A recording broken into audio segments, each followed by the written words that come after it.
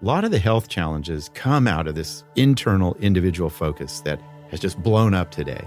And awe moves us outside of ourselves. Finding some sense of what is beyond transactional values and money and the like matters for your life expectancy. Hey guys, how you doing? Hope you're having a good week so far. My name is Dr. Rangan Chatterjee, and this is my podcast, Feel Better, Live More. When was the last time you felt awe? Perhaps it's an emotion you notice often, evoked by the trees, clouds, or people around you. Or maybe it's something you associate with more dramatic, less frequent experiences. Well, my guest today, Dr. Dacher Keltner, has just published a sublime book on the subject. It's called Awe, The New Science of Everyday Wonder and How It Can Transform Your Life.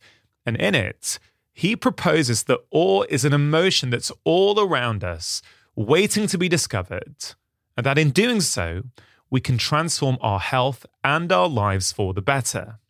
Now, Dacher is one of the world's foremost emotion scientists and professor of psychology at the University of California. He's also director of the Greater Good Science Center, which studies the psychology, sociology, and neuroscience of well-being. He has spent decades researching the science of happiness and believes that across the world, we are collectively having a moment of reflection and looking for more meaning.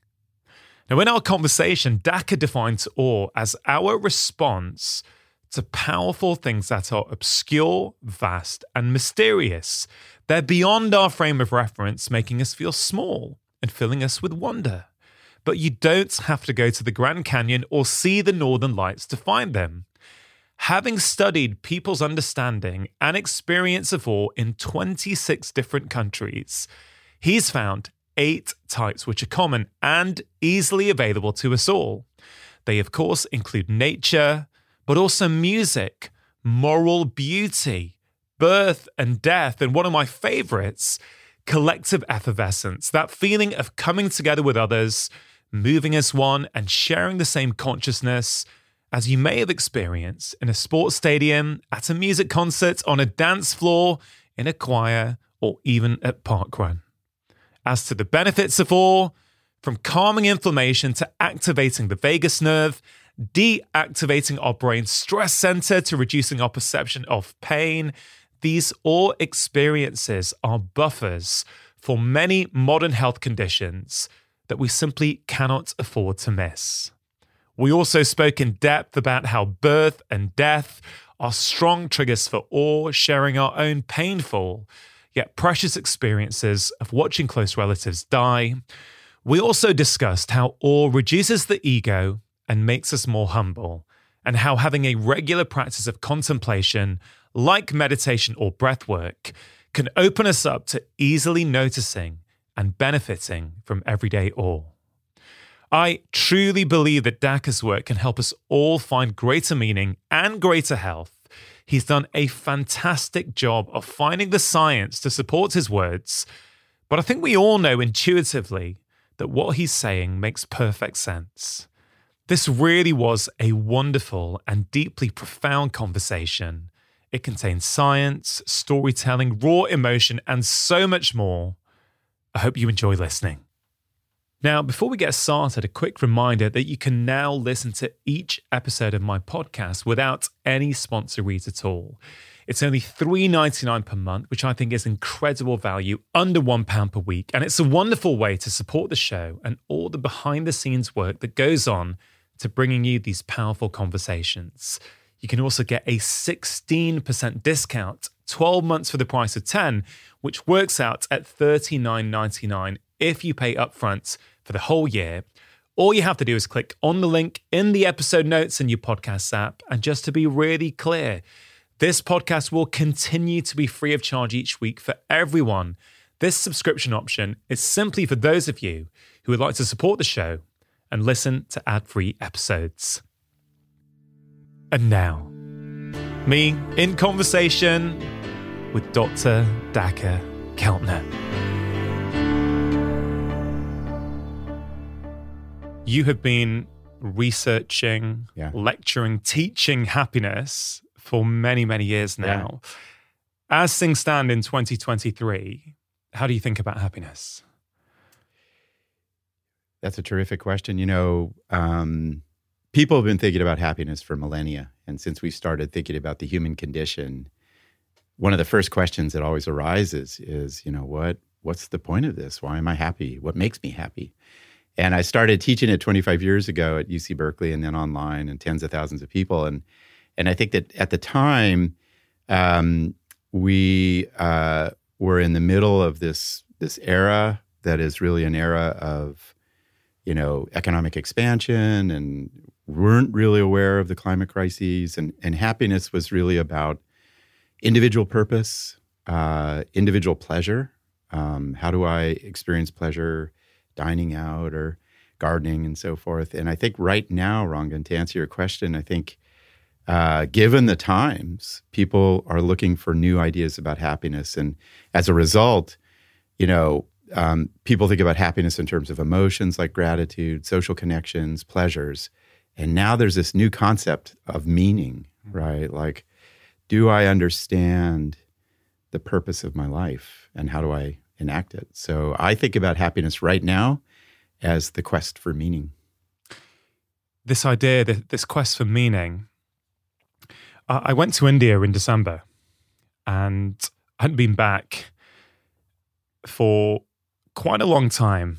And as a kid, because my parents are Indian immigrants to the UK, we used to go every other summer for 6 weeks and play with our family and our cousins. And they were happy times, but I haven't been for a number of years now. And I went in December.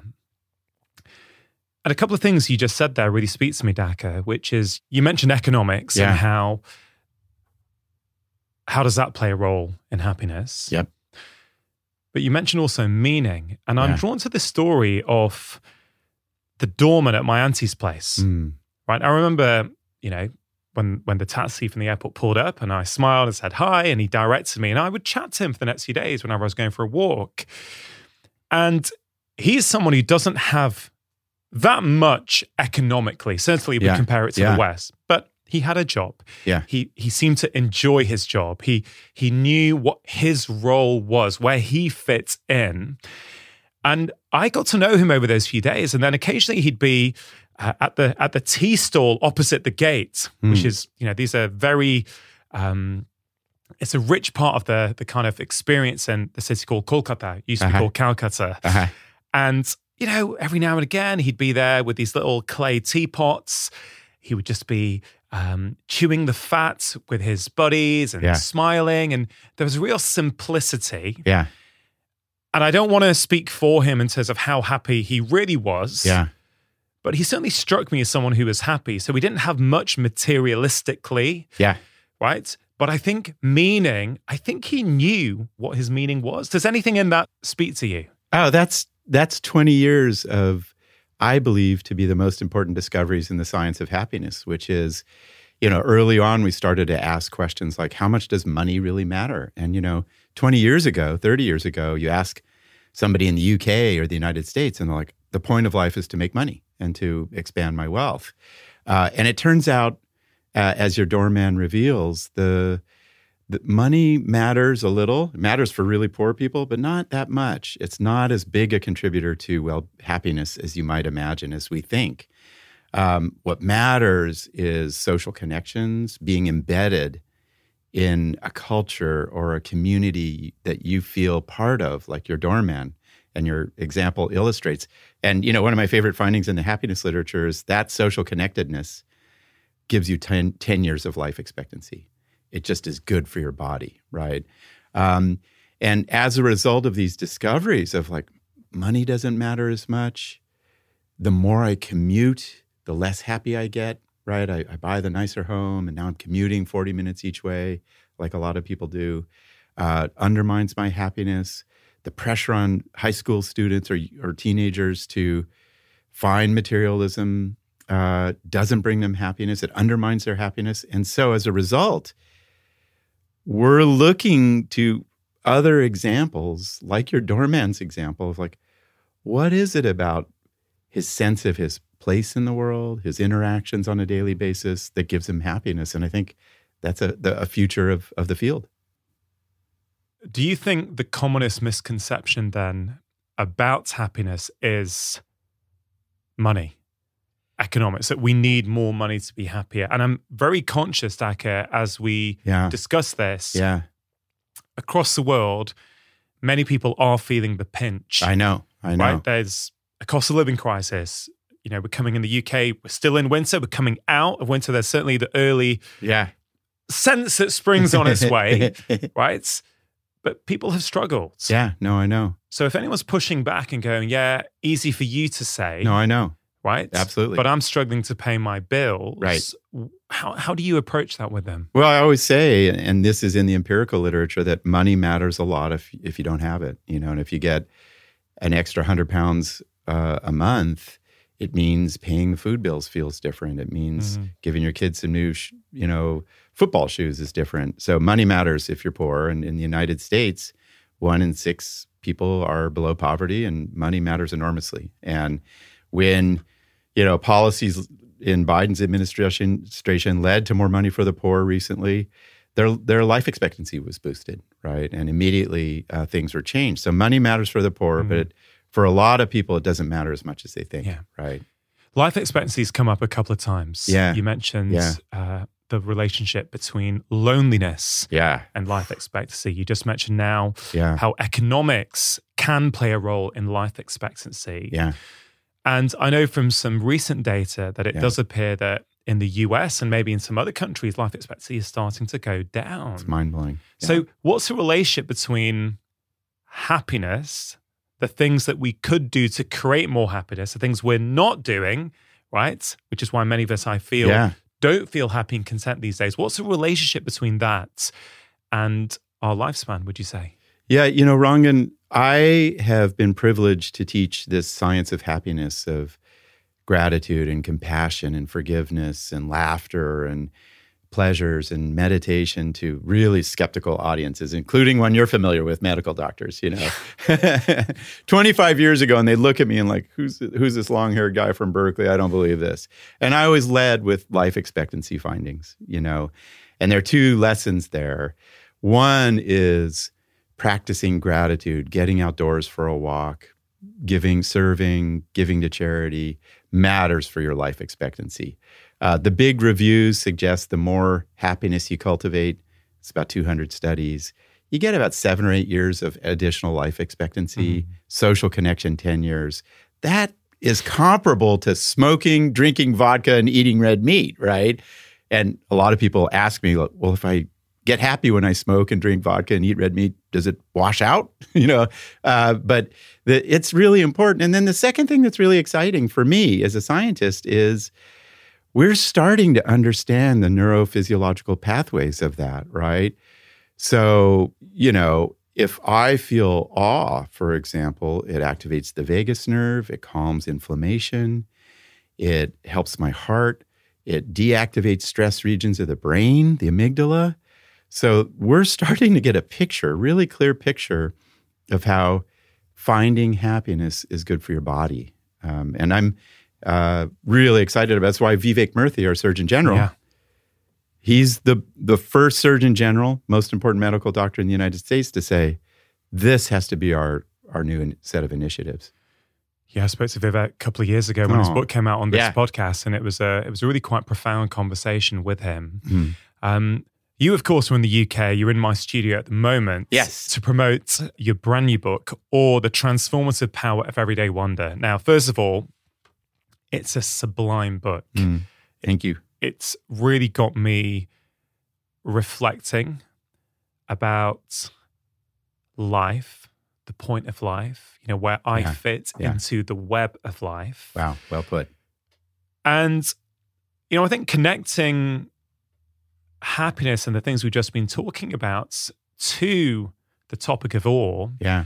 I've got a line. I've got lots of scribbles in the book, which is a sign that I like a book, right? You. And I want to read this to you. You wrote, awe occurs in a realm separate from the mundane world of materialism, money, acquisition, and status signaling, a realm beyond the profane that many call the sacred. Yeah. it kind of relates to what we've just been talking about, and Yeah. happiness, or what does not make us happy. Yeah. Yeah. You know, a lot of attention in the field of happiness was interested in this transactional world, right? How do I do better at work? Or how does money influence my well-being? How do I enjoy a good wine, et cetera? Although that can be sublime. But there is this space that scientists had been hesitant to study of, and even to use the words like sacred, sublime, spirit even, where this is a world where we feel connected to, as you nicely put it, Rangan, you know, the web of life, the larger systems we're part of. And that's what awe is about. It's about sort of pointing us to these big areas of meaning, like tending to people who are suffering, or redressing injustice, or finding beauty, or finding my point in life, and finding some sense of what is beyond transactional values and money and the like, of the sacred. And so I'm glad you brought out that language, because I was trying to stir our culture to think like, we're in this moment of reflection worldwide with climate crises and democracy, and you know the pinch that a lot of people are feeling, falling life expectancies in the United States. So let's get back to what really matters, and what you intuitively would say, that's sacred. For me, it really calls to mind like backpacking with my daughters, you know, getting out in the woods, and having those conversations with friends that your doorman has that you can't put a price to. Yeah. How do you define awe? Yeah, that was hard, you know, and you know, there are centuries of efforts to define awe, but I really was inspired by this great Irish philosopher, Edmund Burke, who wrote a revolutionary book when he was 27, and he said awe is about powerful things that are obscure, that you can't make out, right? And I then relied on contemporary psychological science to say, just intuitively, awe is vast. It's like you encounter something that's beyond your frame of reference, and mysterious. I love the word mystery in the definition. Like, I can't figure out why a young student would give away all their money to help an unhoused person eat, which I just saw a few days ago in Berkeley, California. Yeah. So it's vast, encounters with vast mystery, and it's an emotion we feel in the moment, awe. Descartes felt it was a basic state of mind that then unleashes wonder and generosity and curiosity. Yeah. You say it's an emotion. Yeah.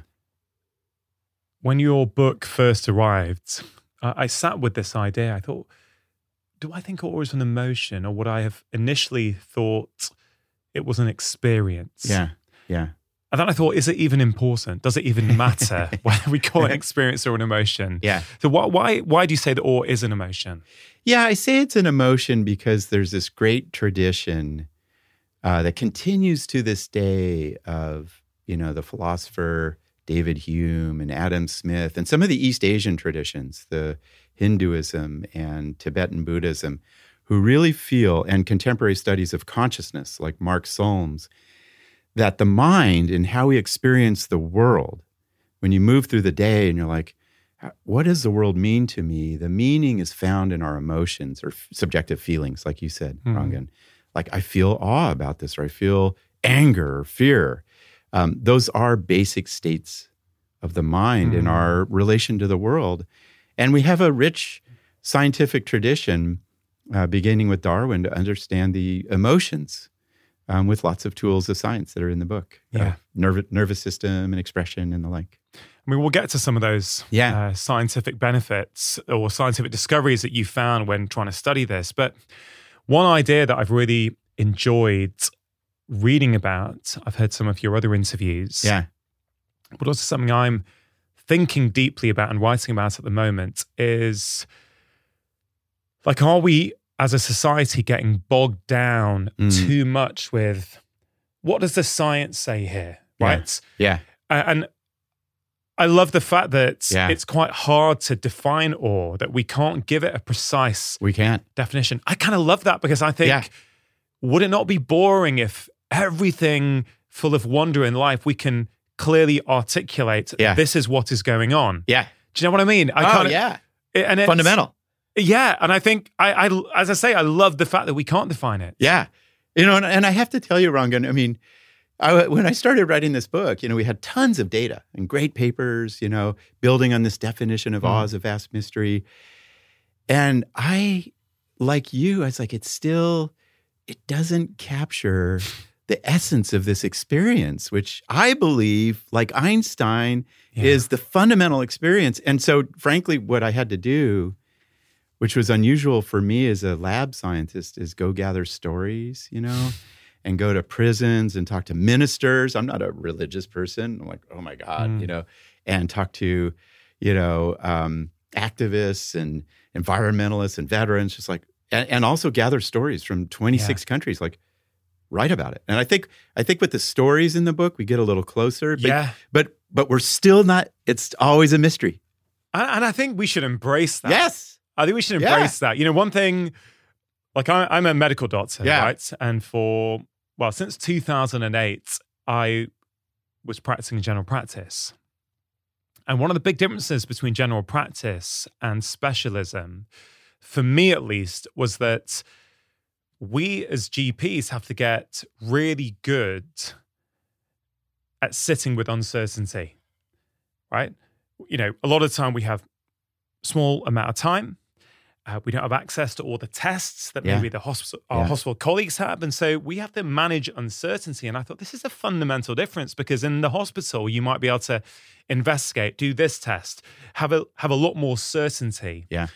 And I think, of course, humans like certainty, but I think there's something about being able to sit with uncertainty. I mean, one of the eye-opening things to me when reading your book was you've really broadened out my definition or my perception of what awe is. Yeah. Honestly, like if someone had said to me before reading your book, when do you experience awe?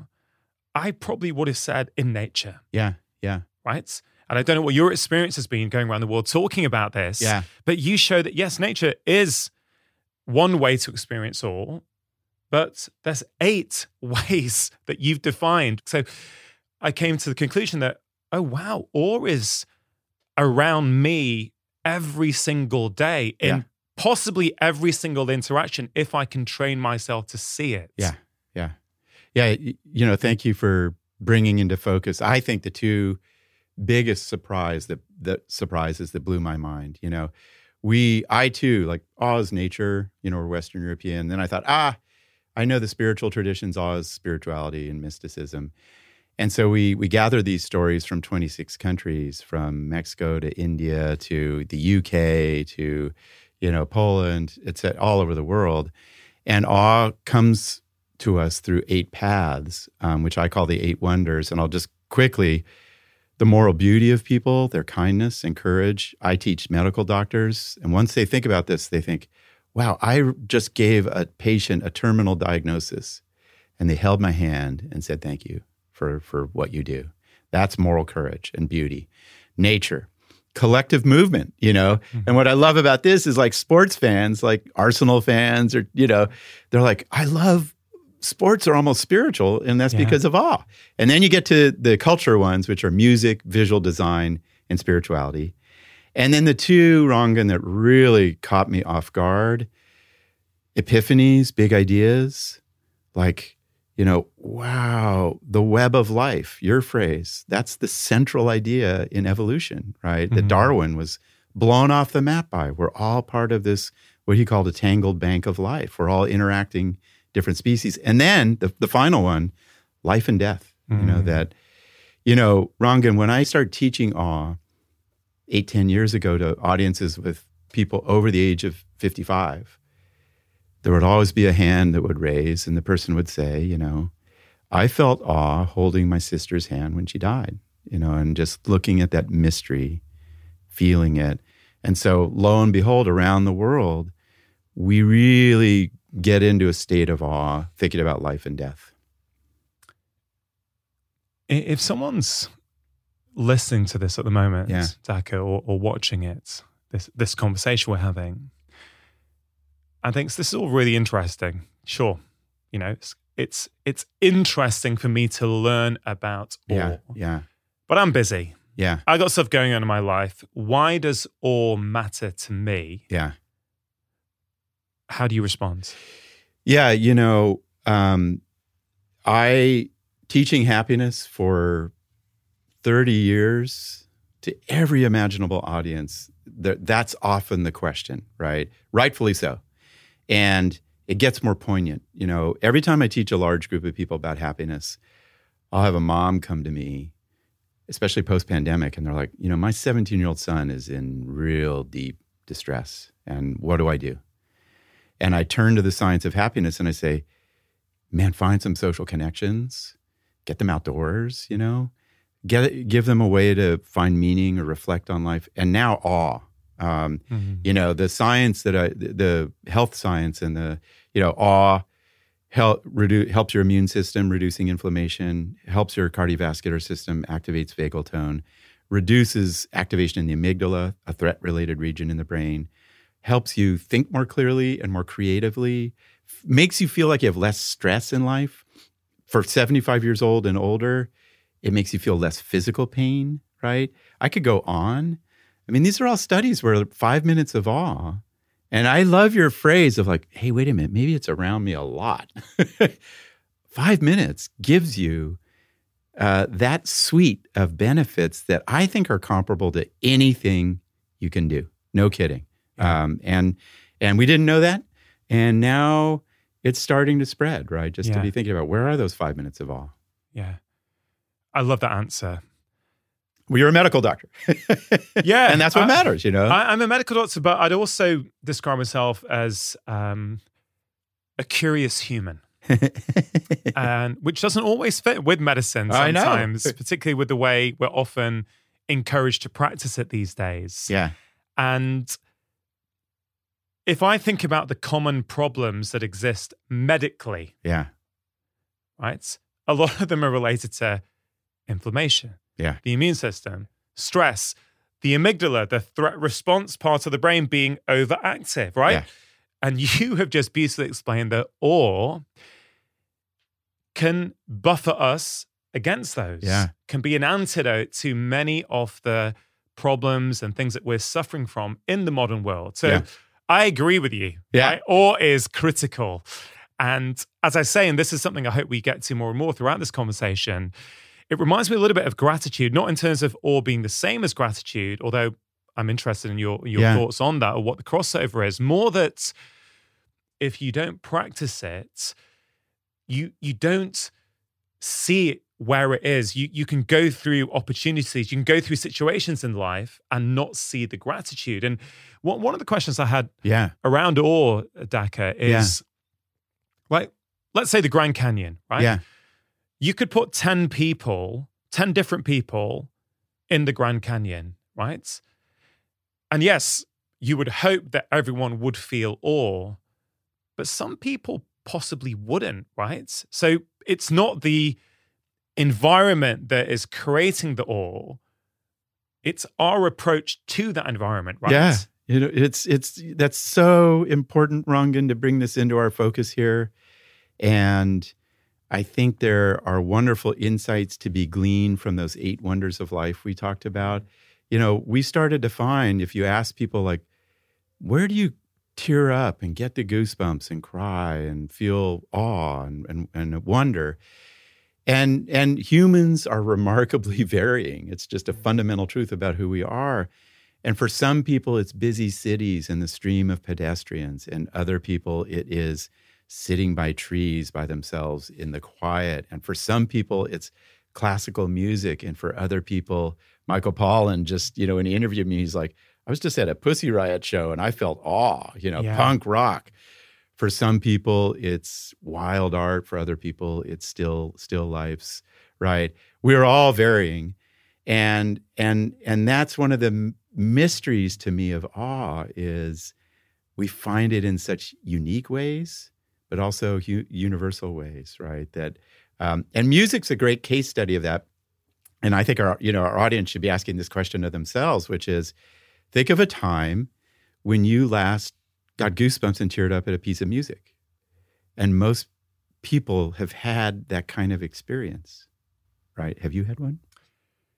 I have, on many occasions in my life. You know, music's a huge part of me. It always has been. And there's this, well, I was listening to it this morning, actually. There's a song by the Augustana singer, Dan Lewis, called Call Me When You Get There. I think it's one of the most beautiful songs I've ever heard. Yeah. It's absolutely gorgeous. And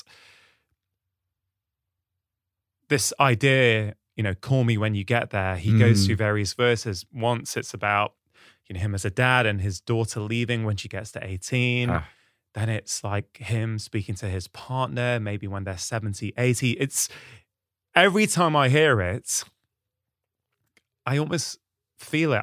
I have cried before listening to it. It makes me think, I can't even imagine my daughter at 18 leaving home. Do you know what I mean? Yeah. So, yeah, I was actually listening to that song this morning. So do I experience it? Yeah, but what's really interesting, again, is that we may not perceive that as awe. Right. But now you're saying it, it's like, yes, that is awe. Because what you just portrayed, and this is a story of awe, is the vastness of music, how it projects you across time. Yeah. It leads you to think about what it's like to be 80, think about your daughter being an 18-year-old. So that's vast. It's mysterious how the mind derives meaning in this way from patterns of sound waves. And but the striking thing is that's awe for Rangan, right? Yeah. I haven't even heard that song, but I understand you. And in fact, when you told the story, I got kind of teary thinking about it because stories of awe reveal, to your point, we all have our pathways to awe. And I think the 8 wonders are useful. And we can all understand other people's pathways when cast within this broader framework of what humans find in awe, right? That I have songs like that like do the same thing for me. In the chapter on music, there was, again, a line that I really, really paused on and thought about. Music locates individuals within broader cultural identities. Yeah. I'd never really thought of music in that way before. But what exactly did you mean by that? God, you're doing a very deep and careful reading, Rangan. So that's a hard question, right?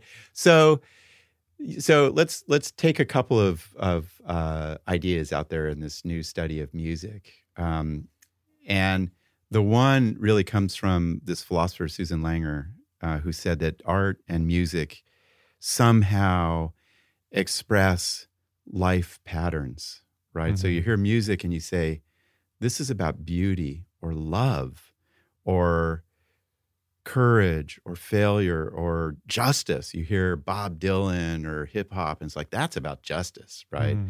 So the life patterns are contained within music in ways we're just beginning to understand, how they sound in the lyrics and the acoustic structure of the song. And we hear that, and we as individuals, and this is back to meaning, right? We as individuals care about certain things. We care about beauty or justice or transcendent knowledge, whatever it is. And it's contained within music. And then suddenly we hear a song and it moves us and we can't explain why. And we become part of a community, right? That's oriented around those meanings. Yeah. When I first went to college, and I grew up for part of my high school years, teenage years in the United States, in a really poor rural town near the mountains. And all it was like head-banging rock and roll. And I first heard Brian Eno's ambient music. And it was slow, quiet. I was like, I had profound awe because it taught me, like, there's this meditative, reflective world that this music contains that I could be part of. So it connects us to communities of meaning. I mean, in terms of take-homes for the audience, these are not just theoretical ideas. These are ideas that we can practice and take part in immediately, because I cannot believe that there's anyone listening right now who has not connected with music at some point in their life. Yeah. But maybe they feel that their life is full of stress. Maybe they're low mood. Maybe they're they're rushing around the entire time. They don't feel they have any time for themselves. But what if that part of our conversation encourages someone to go, you know what? I've not heard that album in a while. I've not heard that song that I heard when I was 16 and it really made me feel like this. If they then go and download that song, or, you know, if you're a bit old school like me, take the CD out or whatever and re-listen. Yeah. That's all. That can have all kinds of benefits, can't it? Just that connection again to that visceral emotion. And thank you for reminding us of how accessible and powerful music is and its revelation of awe. When during the pandemic, 30% rise in depression and anxiety worldwide, I got called by Spotify. And they were like, oh, there's this awe scientist at Berkeley. And they said, you know, it's interesting, like we're studying people's listening patterns during this really hard, isolated time. And people were listening to music, like you're saying, Rangan, like, what's the music that makes me tear up and makes me feel like this is why I'm here? And they were listening for that, for awe in the music. You know, I recently went through a really hard time in life with my brother passing. And one of the things I did is exactly what you suggested. You know, I was stressed and not sleeping and in grief, thinking about my brother I was close to. And I was like, I got 10 minutes a day. I'm going to find the music that just sustains me, you know. And it was certain songs by the Beatles and Sufjan Stevens, who's got this kind of spirituality to his music, and Brian Eno's ambient, you know, and whatever offshoots. And I would encourage our listeners, you know, awe sounds sublime and ineffable or hard to find. It's very easy to find. Listen to music for awe. What gives you rushes of goosebumps? And that will bring you benefits. The goosebumps don't have to be just positive and happy, do they? No. You can even listen to someone in pain, in misery. Yeah. You know, what do they say? Sadness can often breed the sweetest songs. Yeah. We can listen to that and connect to a pain, but it still has benefits, right? Totally. And this was, you know, thank you for bringing this up, Rangan. Awe is a complicated emotion. It's a mysterious emotion. It's hard to define. And one of the, you know, when I gathered these stories of awe in the book, so many of them were about struggle and suffering and pain, you know. So Lewis Scott, a prisoner who's a friend, I used to still visit him, trying to figure out how do you bring beauty into a prison, you know. Stacey Bear, a veteran, finding awe out of the trauma of combat. And then a lot of people who watch other people pass away or get sick, or medical care providers are like, there is wonder and awe in tending to suffering, right? Yeah. And that astounds me about awe, is it emerges out of grappling with hardship very often and inspires the mind to be like, how can I make things a little better, right? What can I do to build community here? The chapter you wrote on life and death really was very moving. I was reading it in bed last night, and I thought we could probably do the whole 2-hour conversation just on death. It was that powerful. Yeah. I definitely want to come to that shortly, just to sort of maybe tie up music. Yeah. Again, that's a powerful chapter just on music. But one of my favorite chapters was the one a little bit earlier on collective effervescence. One of my favorite terms. I discovered it a couple of years ago. There's a New York Times article on collective effervescence. Really? Yeah. Cool. That's and I shared it on my newsletter, and I thought, wow, what a cool term. I'd never heard of that before. Yeah. And then when I open up your book and it's like, oh, you've written a chapter on this, right? So perhaps you could explain what that is. It's one of those categories of awe, right? What is it? How can people experience it? And why is it so beneficial?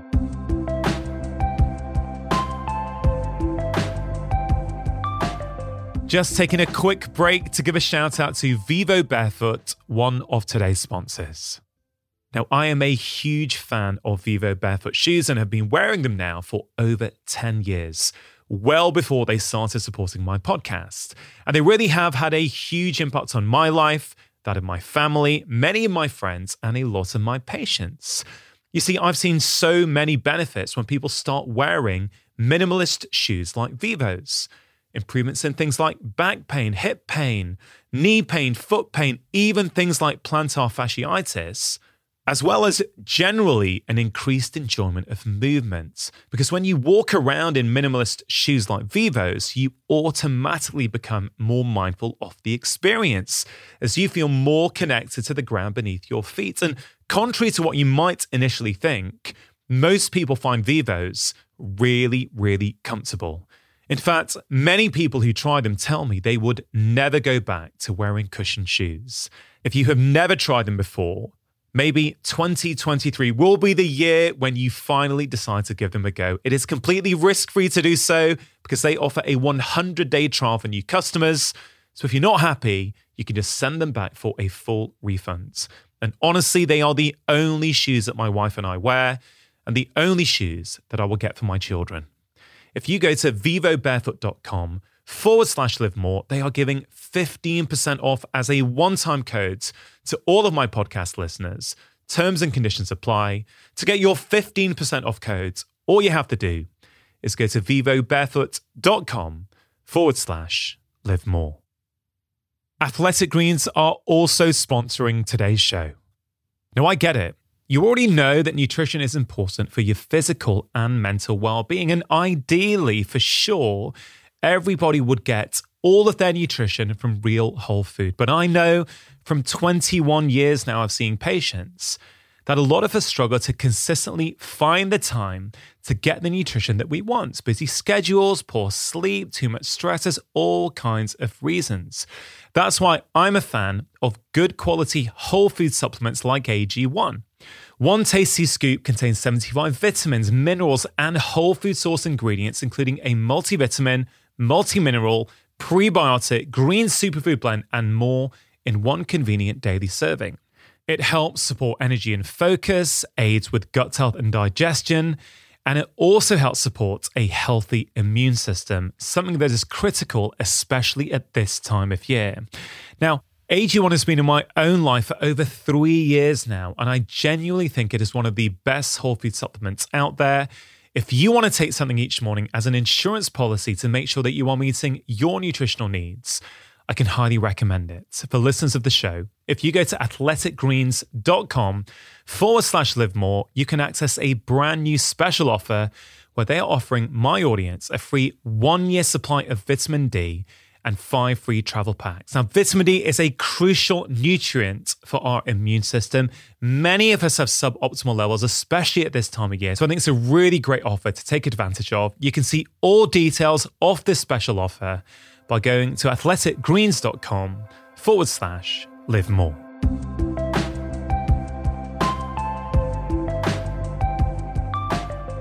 Thank you for calling attention to that. It was something that emerged in our studies. It's very hard to study scientifically, collective effervescence. But it emerged as just a surprising way to find awe.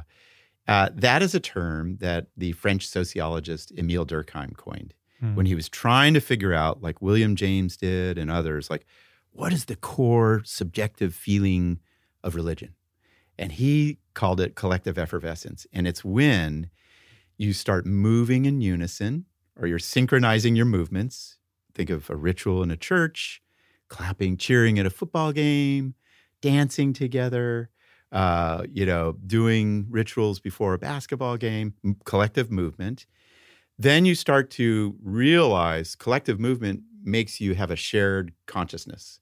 So you're all thinking about the same thing. Yeah. The religious figure leading the ritual, the football players on the pitch, the movements at a concert, the band singing and you're all cheering, a political speech, right? Yeah.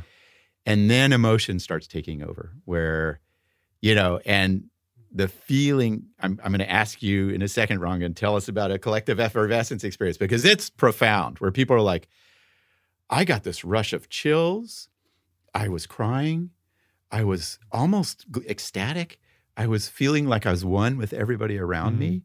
And that's collective effervescence, which is movement, attention, shared attention, and then this electric feeling that moves over you that makes you feel like you're united.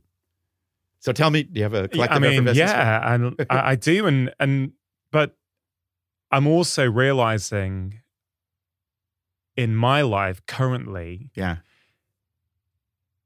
that I don't really engage in collective effervescence in the way that I used to. yeah, Right. And so that was one of the powerful things to me about your book is it really made me reflect on, wow, I used to go to, I've probably been to thousands of gigs in my life. Seriously? Right? Yeah. I'm a musician. I have always sung, played multiple instruments. Uh-huh. I was so into rock as a teenager. Yeah. I've been to so many concerts, and the first image that comes up is being at a big stadium rock concert, and the drums start playing, and everyone's clapping.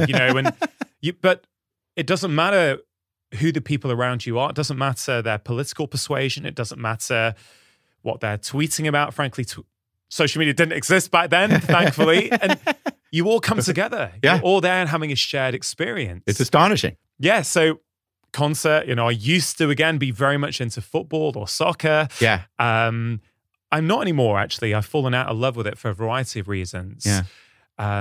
But I used to be obsessive, and I was at the Champions League final in 2005 where Liverpool came back from 3-0 down to win the Champions League on penalty shootout for the first time. And I remember the feeling in the stadium, the feeling in the plane on the way home. We all felt as though we were floating on air. Yeah. From being part of that communal experience. Yeah. So, those are two things that come to mind. Yeah, they're wonderful. But I would definitely say that there's a deficiency Yes. of collective effervescence in my life at the moment. Yeah, well, parenting and, as you head into the middle of life can do that to you. And collective effervescence is really for the young people finding their place in culture. But to your question, one of the amazing things about thinking about these as contexts of awe, which they are, is this allows us to find the deeper meaning in these wonderful venues. Like there are studies that suggest your football team is almost on par with a church. It gives you that much meaning and sense of community and sense of history, right? Following music and going to musical venues. I love the work on sort of spontaneous forms of collective effervescence that people observe, like pedestrians moving through streets and being at festivals or farmers markets, right? You start to sense like, wow, I was just with my daughter, Natalie, at a farmer's market, what we call a farmer's market in the United States. It was on this really wonderful area, in London. And it felt, there was collective effervescence. We were all moving together, getting the street Indian food, sharing it in a park, right? That was awesome. And so this framework of awe starts to allow us to see the richness of these common venues of awe that we can enjoy. Have you heard of Parkrun? No. Parkrun, while you're in the UK, I'd encourage you to look it up and check it out, maybe even participate in one. It's a phenomenal movement that is transforming lives. Nice. I don't know how many, there's probably hundreds and thousands now in the UK and around the world. It's basically every Saturday morning, local to you in a park, there is a 5-kilometer it's not a race, it's a 5K event. And people come together in communities and they complete 5K, right? Some people are running it, they're trying to run really fast. Other people are walking it at the back. And they have a philosophy, no one comes last. There's always a tail walker. And people can come and volunteer. And I've had patients in the past who just the volunteering helped them massively reduce their depression, sometimes completely get rid of it, actually. Incredible. So I think I never really thought about Parkrun through the lens of collective effervescence, but it is, right? Yeah. I mean, the Greek Olympics began with like park runs where people ran together. It's about moving in unison together. So why is it awe? So why does going to a park run for many people give them a sense of awe? Terrific question. And that's, we've mulled over that for 15 years, right? And it won't give everybody awe, but for the person who realizes this is striking, think about this movement of Parkrun and how many people are involved in it and how we move together. And suddenly you have the sense of how mysterious it is that this brings me this kind of joy, how vast it is in the people involved, right? And that's very typical of collective effervescence. A couple of examples that have come to me in doing this work. One is singing together. There are all these singing groups out there. Yeah. And when I give talks on awe, someone always comes up with tears in their eyes like, you've got to study choirs because it's all collective effervescence, right? And you know, it's interesting, a lot of the informal sort of help your body movements like yoga, 20 million people practice yoga in the United States. And a lot of it's collective effervescence. You're doing motions together, your attention is shared, and you start to feel this joy. Yeah, I really appreciate you sharing that. One of the things that I've been, I guess, concerned with a little bit for a while, and I've just come back from the Middle East where I was giving a few talks, and you know, a lot of people are struggling to find that sense of community. I agree. And one of the things I said literally a few days ago at one of my talks was, look, what do you like doing? Okay, someone said yoga. I said, okay, you like yoga. And one of the big problems over the last years is that because of some of the restrictions that have taken place over the past few years, a lot of this stuff has gone online. I know. Right? So sure, let's take yoga as an example. Yep. You know, for many people, a phenomenal practice that helps them physically, mentally, emotionally, for sure. And a lot of people now, in our bid to save time and be more efficient, right? We go on the Zoom class. Yeah. We do a 10, 15-minute YouTube video. Yeah. And again, that can have a role. But I say, listen, if that's you, sign up for a class as well. Do 10 minutes a day on YouTube, sure. That's great. But make sure once a week you sign up and you go to the class, because you're going to meet other like-minded people. That's going to help. You know, that's one of the tips I give people who are struggling with loneliness is, what hobby do you have? What passion do you like? Is there a local class? Go there. You'll meet other people like you. Yep. Right. So what is your view on that? You know, in respect to what we've been talking about so far, loneliness, we're struggling to be happy. Or it's a very clear message throughout your book that one of the powerful qualities of awe is that it takes us outside of ourselves to something much bigger and greater. Yeah. Right. And, you know, if you're depressed, that's what you need. You're stuck inside yourself thinking, again, I say that with compassion, right? Yeah. I'm definitely not being critical. I'm saying we need to help people get outside themselves. Yeah. Wow. What a profound observation. And you've just spoken to a very important empirical question. Does solitary activity on Zoom compare to collective activity of the same thing? We know in the education world, it does not. And Zoom classrooms for most people are a disaster. You need the collective mind and so forth. Yeah, I love your recommendation, Rangan. I mean, Jane Goodall, awe, she saw it in chimpanzees. It is the beginning of our sense of spirit, because it allows us to be amazed at things outside of ourself. And the central challenge of the mental health crises of today is too much self-focus. Yeah. And we're not going to find awe with Zoom and smartphones where we got to get with other people. I was with a minister a couple of weeks ago who's in the book, Malcolm Clemens Young, a remarkable mind. And he said, and I suspect this is true of a lot of the domains that you refer to, you can pray by yourself, but there's something about praying with people who are praying with you together. He said, and there's a lot of spiritual traditions around that, meditating together, playing ping pong with other groups of people, doing dance together, doing yoga together. There's no substitute. And the answer for that is awe, that it makes you realize you're collective. Like Jane Goodall said, and you said, I'm amazed at things outside of myself. Another story comes to mind for me as you say that. On the plane home a few days ago, I watched a documentary. I don't know if you've heard of the British band Oasis. Of course. Yeah. So there was a documentary on their kind of iconic concerts. In 1996, they played somewhere called Nebworth. Uh-huh. And, very few bands had ever played there. I think Led Zeppelin had, maybe the Rolling Stones had, but very few bands could pull off playing at such a large venue. Yeah. And, they played for 2 nights. There were 125,000 people each night, so 250,000 people. But what was profound about the documentary was, I think 2.5% of the UK population tried to get tickets. Something happened. There was something going on in the 90s, this sort of hope. They sort of paint the picture in the documentary of what else was going on in culture. And Oasis really seemed to ride on that wave. Yeah. 2.5% of the population tried to get tickets. That's right. But what was really interesting is they were showing beautifully how this was pre-internet. Yeah. Right? This was pre-mobile phone. Yeah. So they had images of people on their landlines, teenagers sitting on the stairs on their landlines, pressing the orange redial button, mates trying to get together saying, look, you're going to try and call there, you're going to try and call there. People queuing overnight at the ticket sellers to get their tickets. Yeah.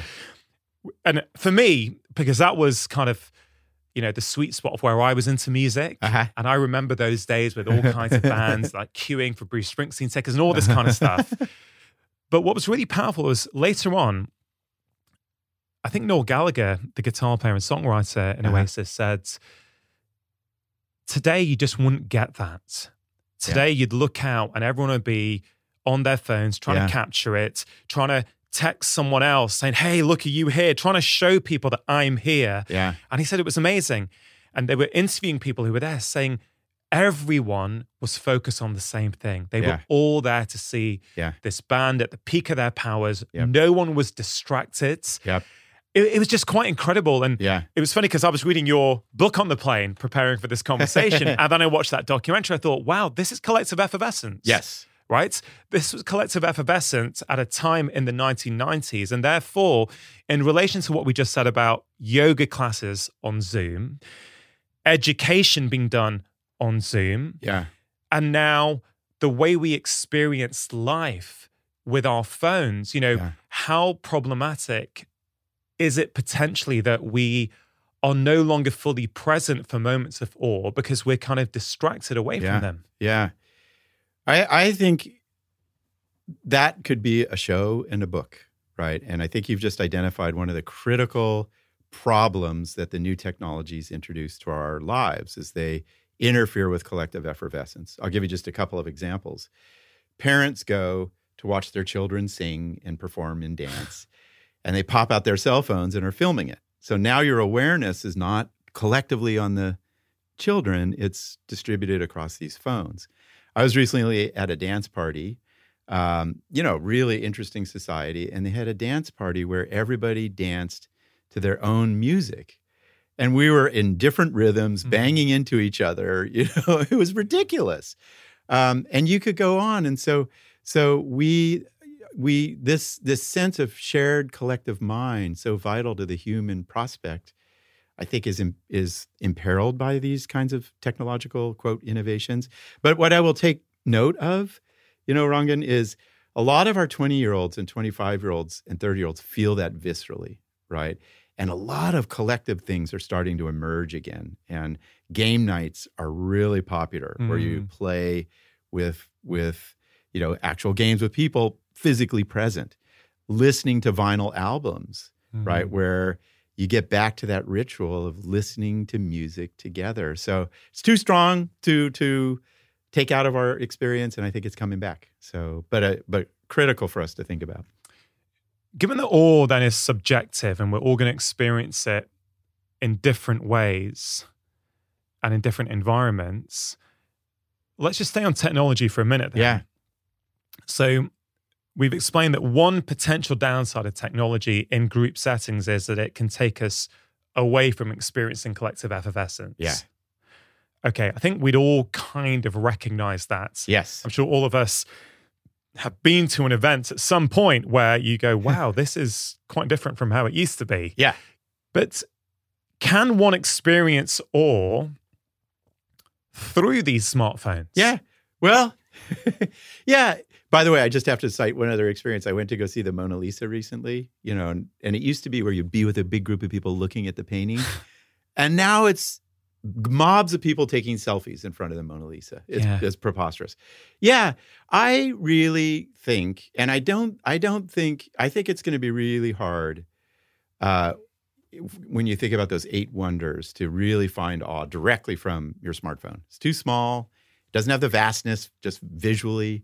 What if you were to see an image of the Grand Canyon? Okay, so let's just, we mentioned the Grand Canyon a couple of times, right? So what if on your latest fancy smartphone with whatever high definition technology you're being sold on the latest advert, so in really sharp focus, you can see everything, right? Why is that not the same kind of awe as if you were there? Because you need, awe, but there's an important optimistic note here. For the full experience of awe, you need the vastness. It just traces back to Edmund Burke: power, bigness, vastness. Think about, you need vastness that, like your example of music, moves you across time. Wow, I remember what it's like to be a child or an adult or holding my mom's hand, etc. And space. And the smartphone can't deliver that. Just like the difference between being there, seeing Oasis versus watching the same show on a smartphone.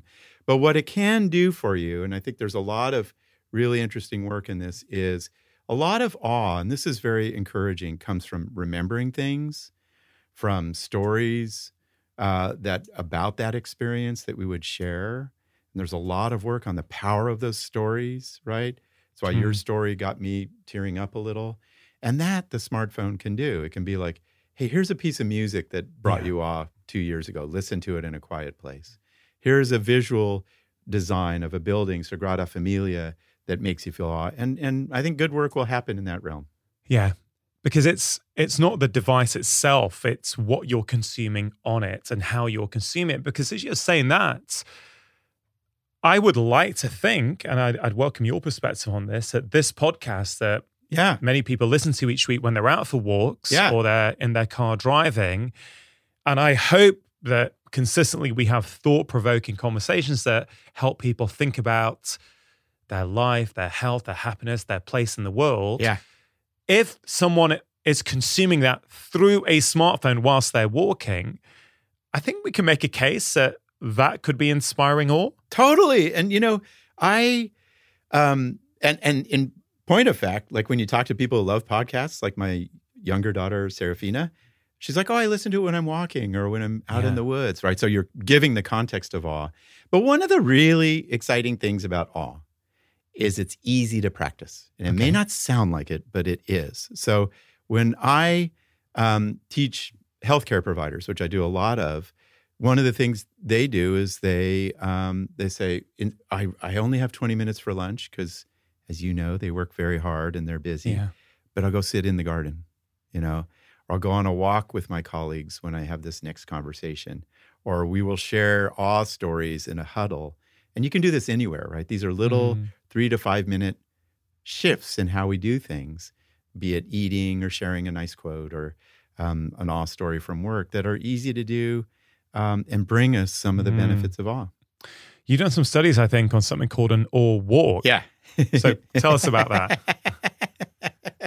And there are thousands of people leading awe walks around the world right now, which makes me really grateful. That study begins actually with the great British tradition of walking. And the Brits walk in spectacular ways, And then Rebecca Solnit, a brilliant writer, did this book on wandering and just how much we derive meaning from walking. And she really talked about it in terms of awe. Like when you walk, your body is moving through space, but you feel like you're part of the environment, a path, et cetera, and a tradition. And so in our study, we had people who are 75 years old or older, which is an age in the United States where people start to feel more anxious and depressed because people are dying around them. And so we just, once a week, they went out and did an awe walk. And I love this because it's really simple. Go to some place that's a little mysterious and look at small things like this rock on your table and vast things like your whole studio, right? That's all they did. And they did it once a week for 8 weeks. We had a nice control condition, a vigorous walk condition. And our 75 years old participants in the awe walk felt less distress. They felt more awe over time. And we had them take selfies out on the walk. And their selfies, the self gets smaller and starts to fade off to the side, and they're taking in more of the environment. So they're just aware of they're amazed at things outside of themselves. Yeah. And so, you put that together with a lot of the data on just walking outside to find awe is so good for you. And it's easy to do anywhere. Yeah. There's other studies you write about on all kinds of things. I think there was one study in the book about how even a very brief experience of awe can make us less narcissistic. Yeah. I encourage our audience to do this. In this study, young people, a little bit too self-focused, this generation of 20-year-olds. They're feeling the pain of that narcissism.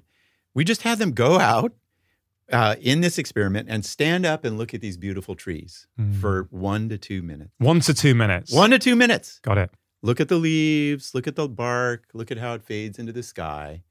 And we compared it to a control condition, and they were less narcissistic, less entitled. They needed less money, and they were more altruistic. They helped a stranger nearby. 1 to 2 minutes, and what I do, just thinking practically, is like, take 1 minute to look at a sunset.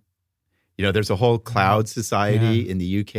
I don't know if you've heard I didn't know about that. Oh, yeah. It's a big phenomenon, and it's a wonderful book on cloud spotting.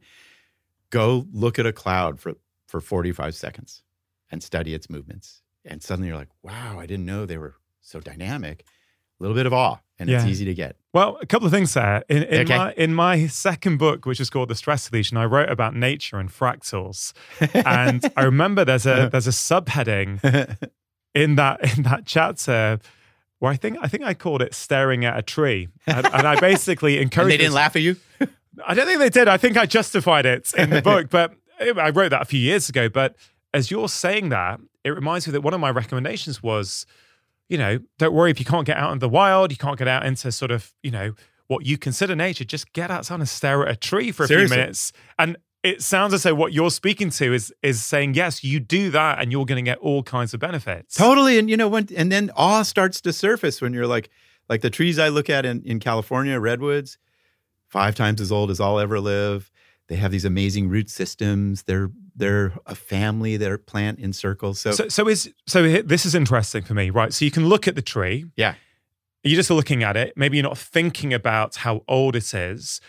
That has some benefits. But what about what you just said, which is if you look at that tree and go, wow, this oak tree has been here for 300 years. Yeah. Wow. My parents probably saw this. My grandparents, my great-grandparents lived through this. It again speaks to this kind of through line, which is it takes us outside of ourselves. It connects us to something much greater than our individualistic, potentially ego-driven existence. Yeah. So, is it just looking at the tree that's enough, or thinking about that tree, or do we not know yet? We know a little, and what a spectacular analysis, Ron. Like if you just think about time and then have some guidance, like you nicely guided us. And by the way, in a lot of contemplative traditions, I was just up in the Himalayas, they do engage in these multi-generational reflections of what would your grandparent have thought about this tree, or the great-grandparent. That becomes a source of awe. Like, I am part of a family tradition, a cultural tradition. What war did this tree, was it born in, right? And what will the world be like when it dies? So we're starting to sense that, and that was part of our awe walk condition or instructions, is to get from the small, what does this tree look like, to the vast, right? Whoa, how did this grow to be like this? And that kind of reflective exercise is of going from the small to vast physically or temporally, is starting to show some of the benefits that we're interested in. Loved your analysis too. Like in our Western world, we think too much about the individual. We forget the systems of people we're part of, the families and the culture. And it's awe-inspiring to reflect on that. It really is. And of course, nature is a really good way to access that. there was another study I think you wrote about, I can't quite place it now. I think it was about how experiencing awe makes you more humble. Yeah. Was this the one at Berkeley where one group was looking at the tall trees, one group was looking at the science building, and then I think you had, I think it was this one where the stranger then dropped some pens. Yeah. And if you had looked at the tree as opposed to the science building, you were statistically more likely to go and help that stranger pick up pens. Have I got that right? Yeah, nailed it. And it's the wonderful work of Paul Piff, and it speaks to the science of awe and the challenges of this mysterious emotion, right? How do you get awe in a lab? So we started to do a lot of stuff out in the world. We've studied awe at Yosemite and the Great Wall of China, and other people studied it in mosh pits and, musical venues and the like. And we have a couple of studies on humility. Humility is when you have a realistic assessment of who you are and you are open to the strengths of other people, right? So if I'm humble about my scientific or author accomplishments, and I appreciate what a brilliant writer Steve Pinker is, or an Andrea Wolf, right? That's humility. Some people feel we need more of it today. When you think, anyway, I won't comment on the ex-president of the United States, but so first study the trees, look up into these vast trees, and suddenly yourself gets smaller. You feel humble. Yeah. We got people at Yosemite, travelers from 42 countries, looking at Yosemite. They drew really small selves as a characterization of who they are. We took other people up into this clock tower on the Berkeley campus. They looked out at the view. And this is a classic source of awe. It's like, wow, I see the view of the world. And they not only were more small in themselves, but they felt really good about the strengths of people around them, as opposed to envious or the like. Awe seems to be the perfect antidote to everything we're struggling with today. Yeah. Which a lot of it is simply inward focus, me. This social media post, how many likes has it got? Even take this even further, right? This is something I think one of the downsides of technology for me is that we can customize everything for ourselves. Wow. Right? So think about it. 20 years ago, let's say you're in a family or you have a partner, for example, you don't really have the option in the evening to individualize and customize your life. Yeah, sure, you could have both read different books, but let's say you'd put the television on. Yeah. There's probably one telly, and you have to agree which channel are we going to watch. Yeah. You don't have to do that anymore. You can both be sitting there on the same sofa with your device in your own customized world. Yeah. Right? Consuming your curated content. Great. But again, it's more me, and it's taken us away from us. So I think that's interesting to reflect on. Huge. But this thing about humility. Yeah. I'd wonder about your perspective on this, Dakin. Yeah. I'm very fortunate to speak to some incredible people like yourself each week on this show. Yeah. And two people I've had on in the past who, were widely regarded as the best in their field, right? Were the athletes Eliud Kipchoge, the Kenyan marathon runner, and the mountain runner, Kilian Jornet.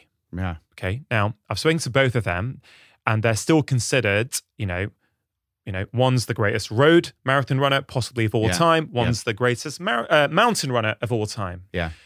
Now, speaking to awe. Yeah. And the content in your book. Yeah.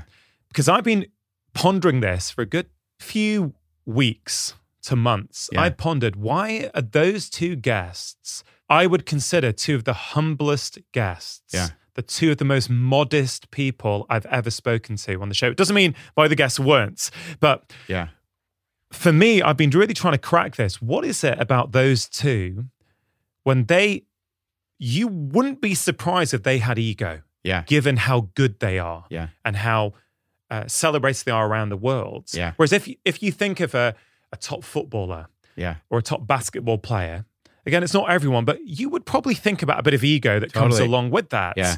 And so I'm thinking, well, is it because, these are long distances, so they bash the ego out of them? At some point they have to confront themselves and go beyond. Or is it the fact that these guys are out there in nature, they see that they're distance runners. Kilian in the mountains, Elliot runs in the Rift Valley in Kenya with his running crew.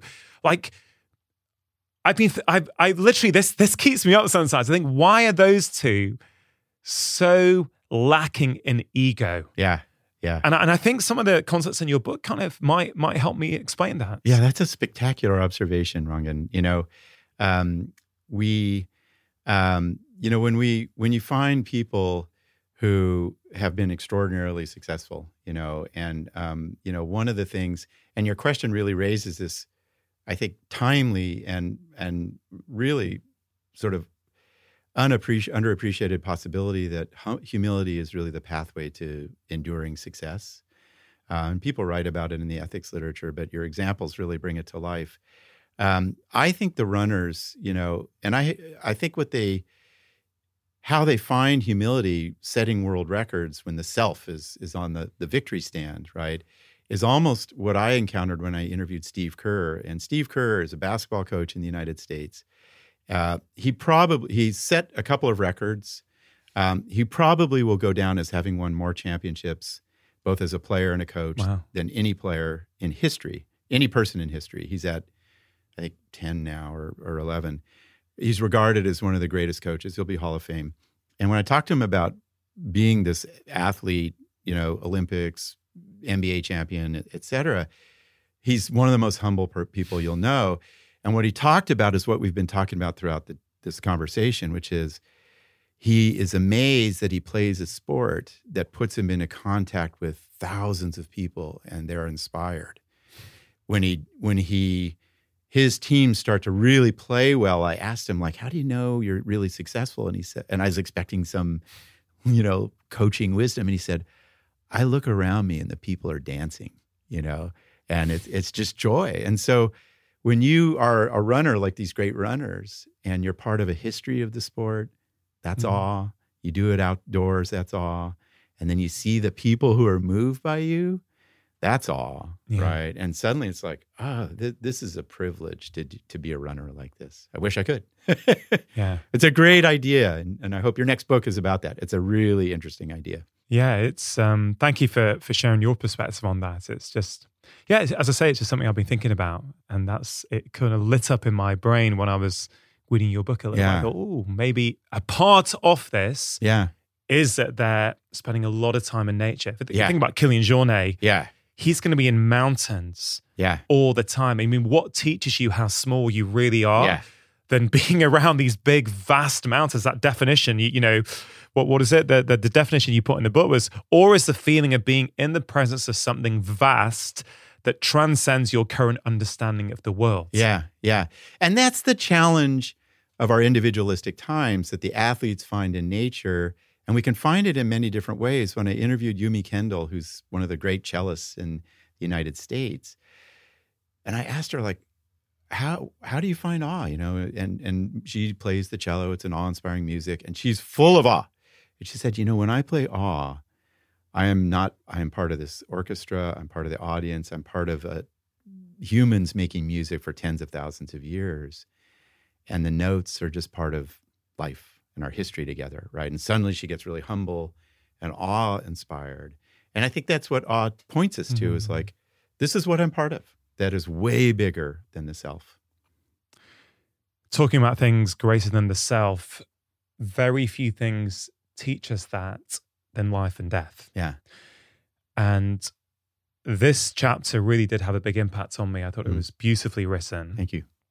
With some phenomenal ideas in there. Let's start with life. Yeah. I think it's easy for us to understand when we think about it that the birth of a child is an awe-inspiring event. It is. Yeah. And when we did that study, stories of awe from 26 countries, everywhere in the world, people, parents, relatives, grandparents.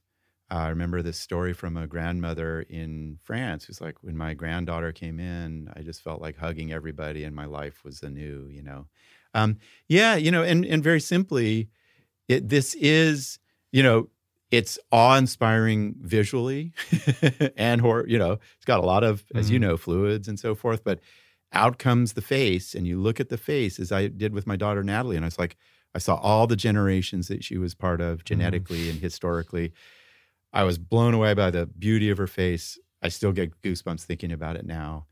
And time, like you're listening to the music and thinking about your daughter, like, wow, this is the beginning of a cycle, right? Yeah. And then a lot of people, I remember a mom from Japan writing about like, oh my God, I am different. I now am responsible. I have to take care of somebody for 60 years. So transformative. Yeah. There's nothing like becoming a parent to take you outside of yourself, and your own inner world. And what am I going to do? And your worries is suddenly everything changes. Everything. Yeah. I still remember at Edinburgh Medical School, when I was on my obstetrics and gynecology placement, and I can't remember what year, maybe third year, fourth year as a med student. Yeah. I went in to observe a cesarean section. Wow. And I remember scrubbing up and going in. And I just remember being literally amazed that within minutes, I basically cut open someone, pulled out a baby. And I just remember at that time going, I've never seen anything like that before. That is just ridiculous. Do you know what I mean? Well, you go from no baby to baby out of a body. You're like, it's it was one of those. It was one of those things. But interestingly enough, one of the things I found fascinating as you were writing about life was you were talking about this lady who started off the natural childbirth movement because there was a concern that births are becoming over medicalized. I thought that was fascinating. Yeah, Nancy Bardacke. It's a radical cultural shift, right? We started women would be in general anesthesia and they wouldn't recognize their child, and just presumably for safety reasons. And we've moved away from that. And Nancy Bardacke leads this whole like awe-based approach to giving birth to children. Like, be aware of it, understand the vastness, and it's to good effect. Yeah. Let's talk about death. Death is a topic that I think we don't talk about enough. Certainly in the West. Yeah. It's something that is hidden away. Yeah, oh my God. Even the way we use language. Yeah. We often don't say that person died. We say, oh, I lost that person. That, we try and soften it in so many ways. Whereas there's many cultures where death is right there in your face. Yeah, absolutely. And if I reflect on my own life, one of the transformative experiences was when my dad died. And it's almost 10 years now, which is mad for me to even think that it's this March will be 10 years. And this whole idea that it takes you outside of yourself, that's what awe is. You think about the vastness. Until I read that chapter, I don't think I looked back on Dad's death. And I never would have thought about the emotion awe. Yeah, yeah. But actually, I think you're bang on. It was awe-inspiring. Yeah, yeah. I would have thought that awe is it's a positive emotion. It's love, right? But of course, that is love. Part of it, It's losing love. Yeah. Or, that's one way you could describe it. But I thought, that was the first time in my life after Dad died that I started to ask big existential questions. Who am I? Yeah. Whose life am I leading? Yeah. What am I going to do? Yeah. Right. So talk to me about death and why that made the book under this sort of umbrella of awe. Yeah. Thank you. And I could not agree more about our Western European view of death. In working with medical doctors during the pandemic, and they watched 1 million people in the United States die by themselves, right, in a hospital bed often. Tough stuff. We don't confront it like a lot of other cultures. It made the book for a couple of reasons. And, one was our data from 26 countries, and people talked a lot about dying, watching. I remember this young guy from Indonesia just watching his mom die. And he was just like, wow, what was my mother and what was her life? And, what is my life without her? And as you nicely illustrated and argued, Rangan, it is a huge mystery. Like, what is it? Where do they go? And then the other thing, and I really, this led me to write the book, was my brother's death. my brother Rolf. And as I was thinking about awe, I was lucky. He's my younger brother, red hair. We had a awe-filled childhood of, we were 1 year apart. My parents were kind of counterculture, grew up in the Laurel Canyon in the 60s and then in the country, and we backpacked and jumped in rivers, and, it was just full of awe. And then he got colon cancer. Mm-hmm.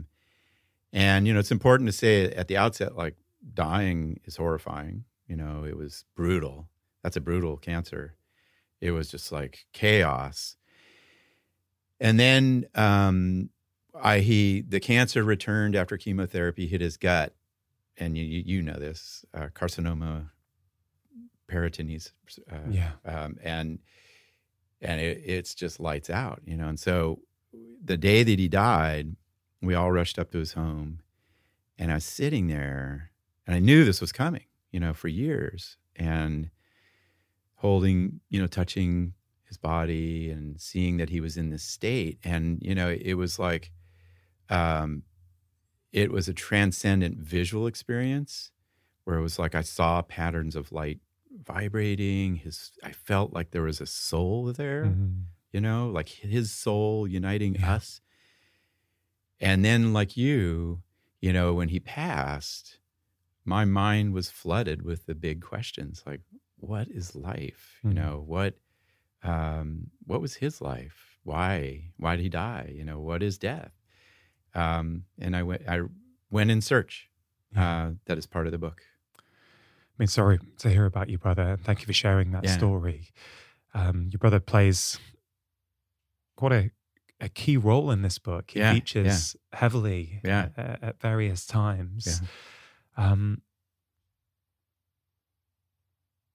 There was something in the chapter on death about these 3 practices towards the end of life. Yeah.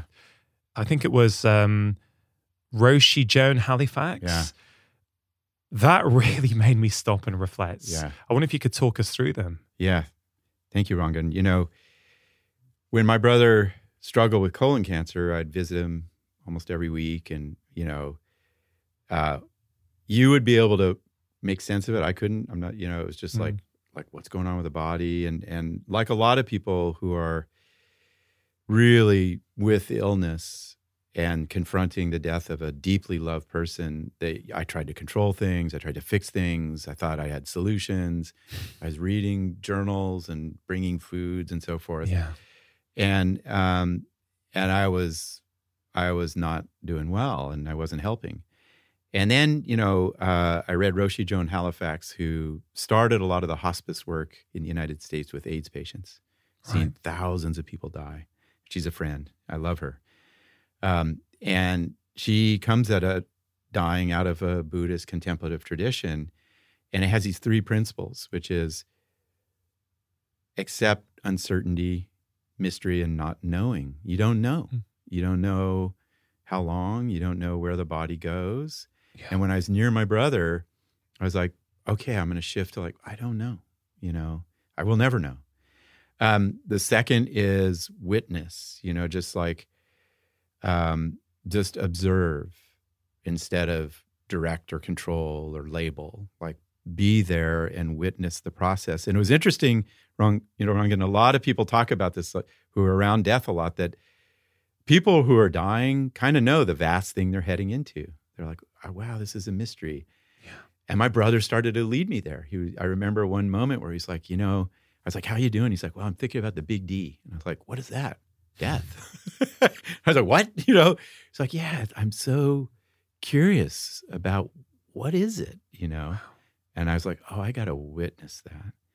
And then compassionate action is don't control or mislead, but just, be kind. And man, thank you for reminding me of those, Rangan. Like, once I read that and I got those and embodied those, the whole thing changed. My whole experience of his dying opened me up to awe, frankly. Yeah. We're talking about the benefits of awe, the benefits of us experiencing more awe in our lives. Yeah. How does that relate to death? Because Yeah. death is seen as something negative often, Yeah. Yeah. right? And there'll be many people listening who are either going through it or recently been through it. Yep. Someone close to them has died. Yeah. How do you put that together with this idea that awe has incredible benefits for us? Yeah.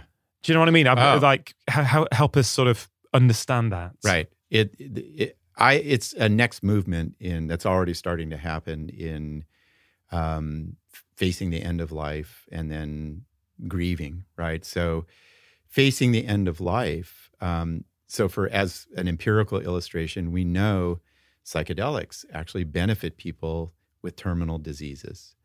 And the thinking now that we've written about and others, and I write about in this book, is psychedelics help us feel awe. And so if you're given a terminal disease and you feel awe about it, and now there's work that's not psychedelic related with children facing terminal diseases, you're doing exactly what you did in your examples, Rangan, which you're like, well, I'm really part of a family and I'm part of a broader human experience. And maybe I believe in a soul and my consciousness stays in some fashion. We don't know, Yeah. and that helps people facing dying. That helps ordinary people not facing dying just to reflect on that. And there's studies showing it's good for you. Yeah. And then with grief has a lot of awe in it. It's horrible, it's panicky, it's anxious, but there are all these mysteries that we have to head into. Yeah. That awe guides us to. There are two more things in that chapter that really moved me. One was how you ended it. And I'm just going to read some of your words, if that's okay. I'm glad you're reminding me.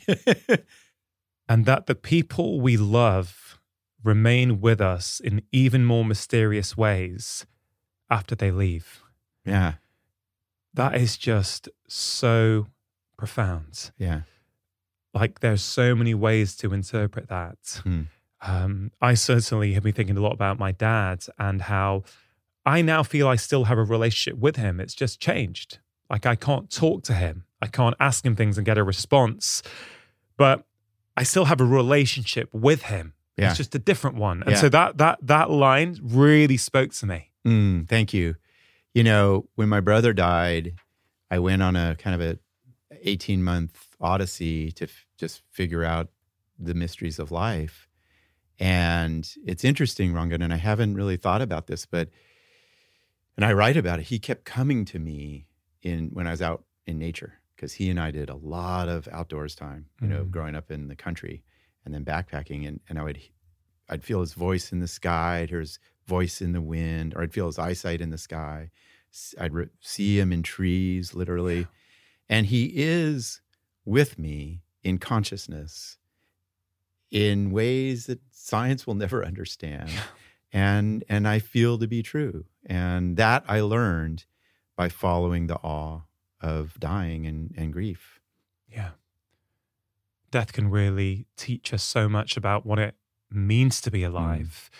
The other section in that chapter I wanted to talk to you about was this Japanese principle of, is it wabi-sabi? Yeah. I hadn't come across that. Yeah.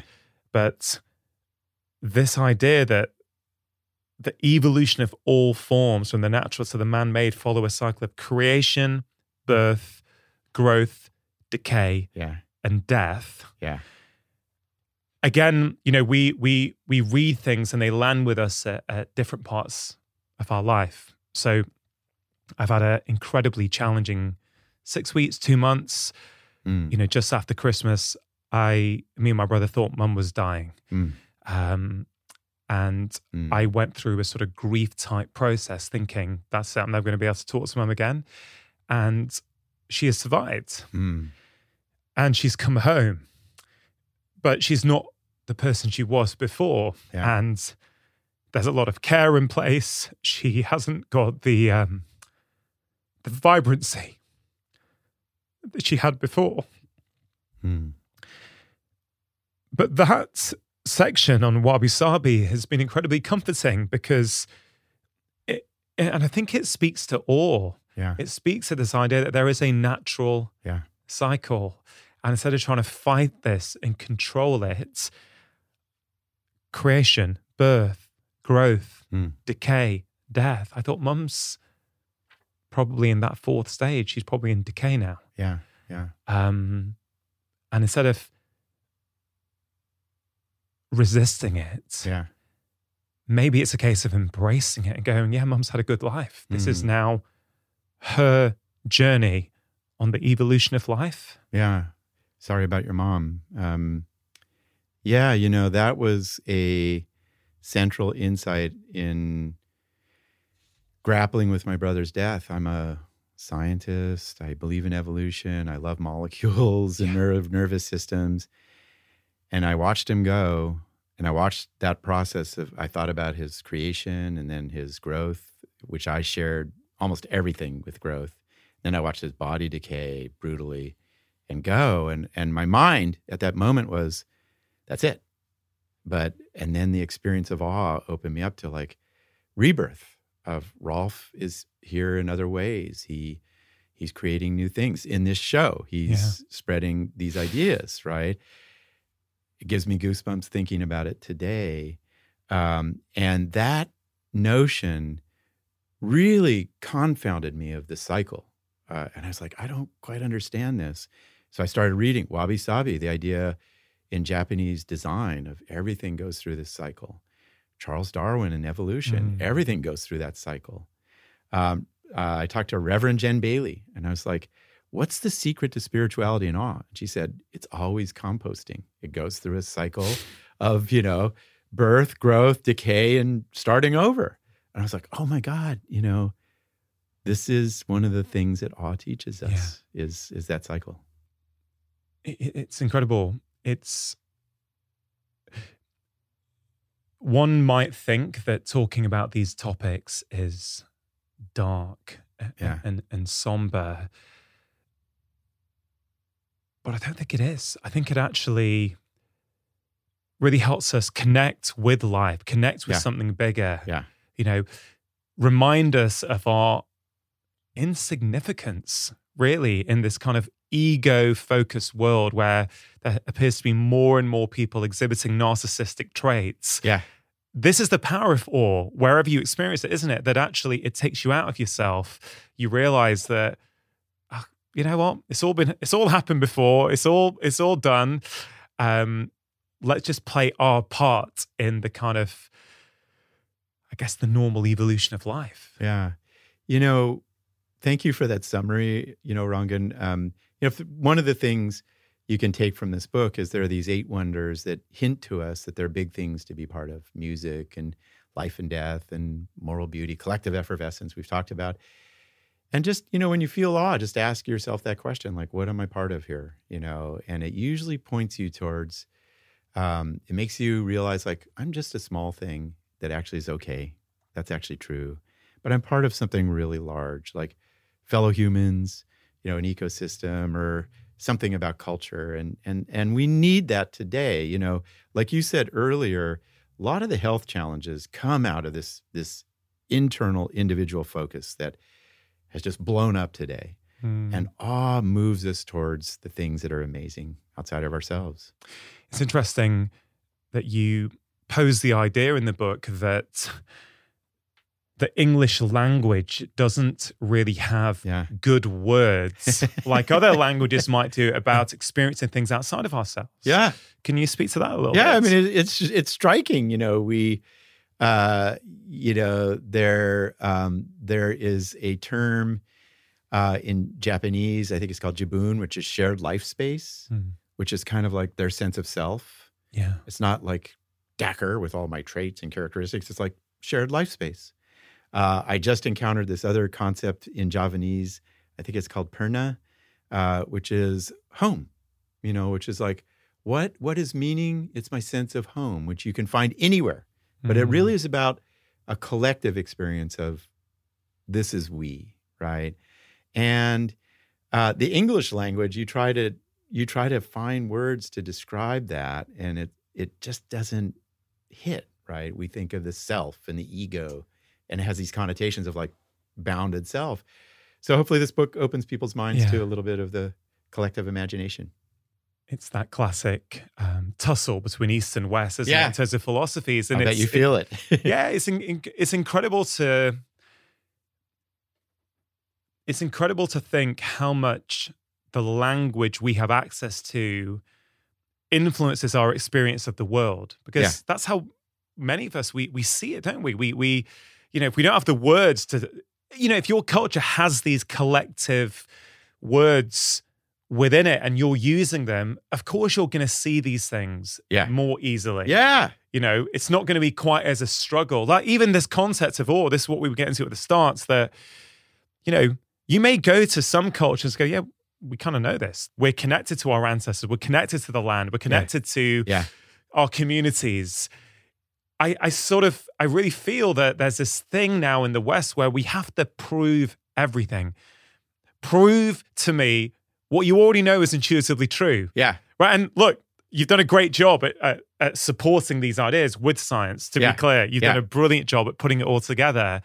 But I do question, some of the stuff, like experiencing awe is an innate human quality that humans 200,000 years ago were doing. Yeah. Before a scientific study said to them, you must, awe is good for you. Yeah. Do you know what I mean? Yeah, no, but that's what science, as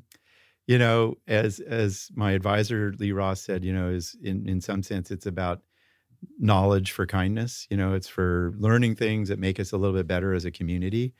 And I think if you look at the broad trends that we've been noting in our largely globalized Western European cultures, and now increasingly throughout the world, it's self-focused, it's individualistic, it's more materialistic, and we've forgotten, And you're absolutely right. For the interested reader, like the indigenous traditions that Dr. Yuria Solidwin, whom I interviewed for the book, represents, they have so much awe in their cultural, in their general cultural tendencies. And we just need to remind ourselves of that, that we need this. People who are religious have a lot of awe, don't they? Yeah, yeah. And, one of the interesting things about awe is it helps us understand why certain things are beneficial. People who are religious tend to feel less depression, benefits for life expectancy. And one of the hypotheses is, and I write about this, is that religions are just containers for awe. You go and you do your rituals and you sing together. You look up at the beautiful stained glass and you're in a cathedral that looks like a forest and you're hugging people. That's all awe, you know? And so when my brother died, I'm not a religious person, but like a lot of secular people facing such stress, I was like, how do I kind of build a sense of that, of like moving with people and my rituals and my sacred texts? Religion is a master it's a technology of awe. Yeah, it really is. As we speak, my wife's parents are in Kenya at the moment, and they have a lot of family there. They used to live there, and I've only visited once. And my father-in-law is part of the Jain community, and there's something in Nairobi called the Oshawa Center, and I have this vivid memory. I spoke about this once on the podcast when chatting to Shane O'Mara, the neuroscientist from Ireland, who wrote a brilliant book on walking and about what happens when you walk together with other people, right? And you of course touched on that in your book. And I don't know if he's done this yet or not, but at the Oshawa Center, the Jain community or certain elements of the Jain community would come together every evening at dusk. Yeah. And it's the most beautiful sight. They walk together around this track. They just go around talking. So they're getting physical activity, they're getting community, they're getting connection. Yeah. They're getting, the mood lifting benefits of all of those things. Yeah. But it's built in to the fabric of the community, of the structure. Yeah. Right. And I think that's what, as we become more secular, this is a massive thing we've lost. Of course, there are some negatives of religions. I'm not trying to paint a picture that everything's fantastic. Yeah. But we really have lost some of this cohesion and this ritual that used to exist. And I love one of our, the people I interviewed is Diana Gameros, who's this great musician, and she did the Awe Walk that we talked about, but in a Mexico Zocalo. And Mexico Zocalos they're like churches. They're like genius locations for a lot of awe of, sharing music and culture and the like. we have one of the things that's been really surprising and exhilarating about writing this book, and then in the conversations, is I think it gives us a new way to talk about religion and spirit and sacred. You know, we started with a quote about the sacred and even the divine. That, you know, let's put aside dogma and definitions and so forth, and just ask humans, as William James did, like, what brings you a sense of the sacred? What do you really? What would you give your life for? Right? Where do you find a sense of your soul, that which is primary and good, and you can't? It's mysterious, right? And lo and behold, a lot of it's about awe, and so 81% of Americans believe in spirit. And half of those people find it in nature. And they go out there and they're like, this is beyond my words and understanding. It's awe, and it gives me a sense of soul. Yeah. I chatted to my wife this morning and I said, I'm talking to you about awe. And I asked her about how often she experiences awe. She said all the time. Yeah. And the thing she said to me was, when I'm meditating regularly, I experience awe everywhere all the time. Yeah. I found that interesting. Yeah. So that practice of solitude and the way she meditates and what she taps into allows her then to go out into the non-meditative world, i.e. when the parts of her life where she's not meditating, and she's starting to see the wonder of life everywhere. So I wonder your perspective on that, but I also wonder, like my last book, Daka, was on happiness, right? And in that I said happiness is a trainable skill. Yeah. And I believe it to be, and you have a lot more experience talking about happiness than I do. But I can't shake that thought, like with happiness, like with gratitude, and now with awe, that the ability to experience or see or find awe is something you can get better at. Yeah. Once you start looking for it. Yeah. Yeah. Your wife is onto something really profound that I think we'll learn more about, which is when you find what you might call your contemplative practice, and it might be listening to music, it might be walking in the woods, reading the Upanishads. For me, believe it or not, it was playing pickup basketball for decades. Just like this, I'm in a reflective moment about my life. You often feel extensive awe about almost everything in life, you know, and in some sense, that's what you find in the spiritual journalings and the great revelations in the Bhagavad Gita or other texts is like, wow, there's so much that's incredible here. It's so much wonder. And the science and scholarship around awe says, as I show, like, this is a basic state of mind. And it's not, you don't need to be on a plane and going to the Barrier Reef. It's just a basic thing about reality to wonder about it, that it's mysterious. And it is, to your question, you can cultivate it, you know. And when you read the book and you think about, like you said earlier, listening to music for awe, or going for an awe walk, or reading a poem that really moved you, watching children grow. If you just do that. I do that every day when I walk to work. I walk by a little preschool and I just stop for about 30 seconds and look, they're playing, they have this weird, Game of Thrones game going on. Kids are amazing. It's a mind-blowing. So, you listen to them speak language, whatever it is. So there's so much awe, and your wife is in some sense the kind of the spirit of the book that I was trying to say, encourage, which is like, there's everyday awe and wonder. Just go get it, Yeah. Well, let's close this conversation down, Daka. It's, been so expanding, this conversation. For me too.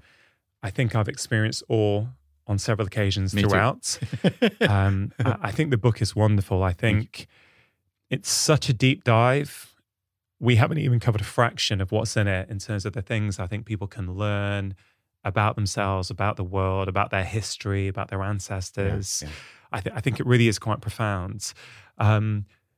This podcast is called Feel Better, Live More. When we feel better in ourselves, we get more out of our lives. And I always like to finish off with a question to my guest around this idea. if you look around in the world today, people are sick. Yeah. Right? There's No a lot doubt. of sickness, There a lot of is. struggle. There's a lot of discontentment. Yeah. So for that person who's listening right now who feels like that, Yeah.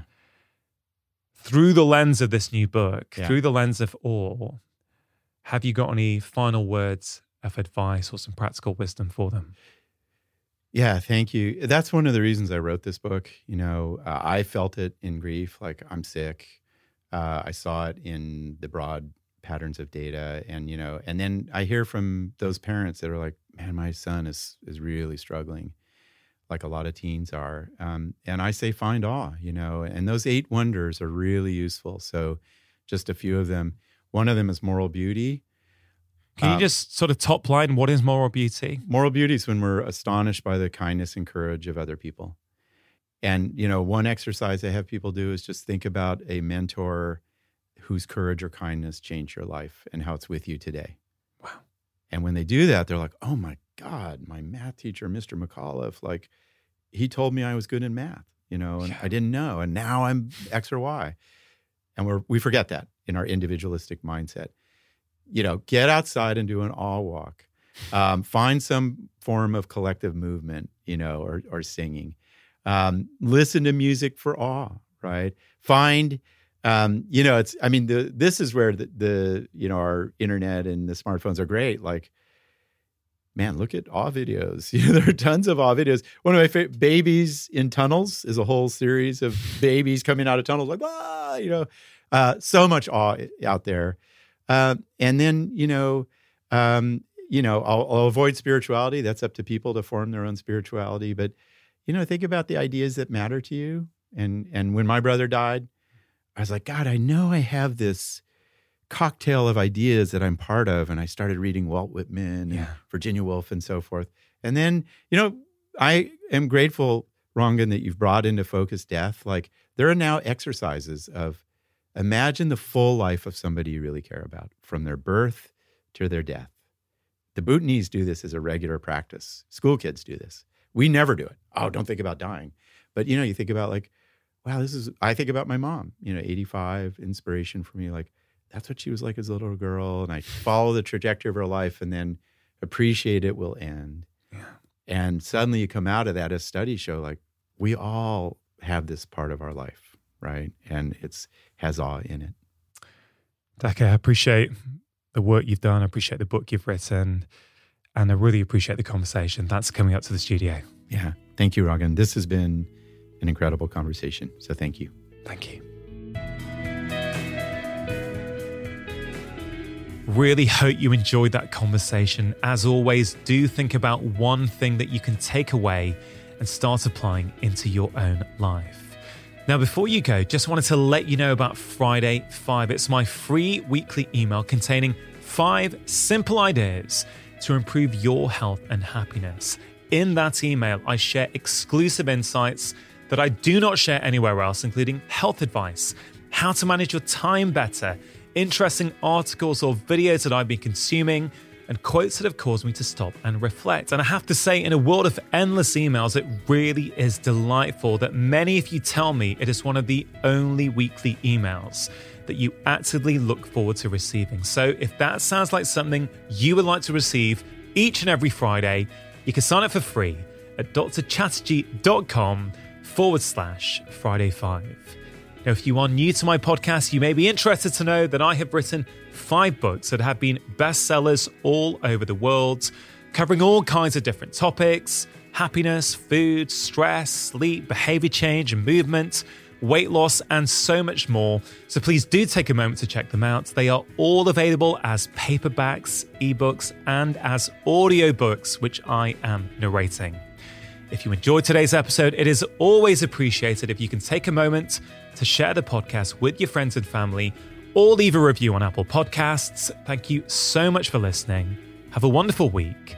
And please note that if you want to listen to this show without any adverts at all, that option is now available for a small monthly fee on Apple and on Android. All you have to do is click the link in the episode notes in your podcast app. And always remember, you are the architect of your own health. Making lifestyle change is always worth it, because when you feel better, you live more.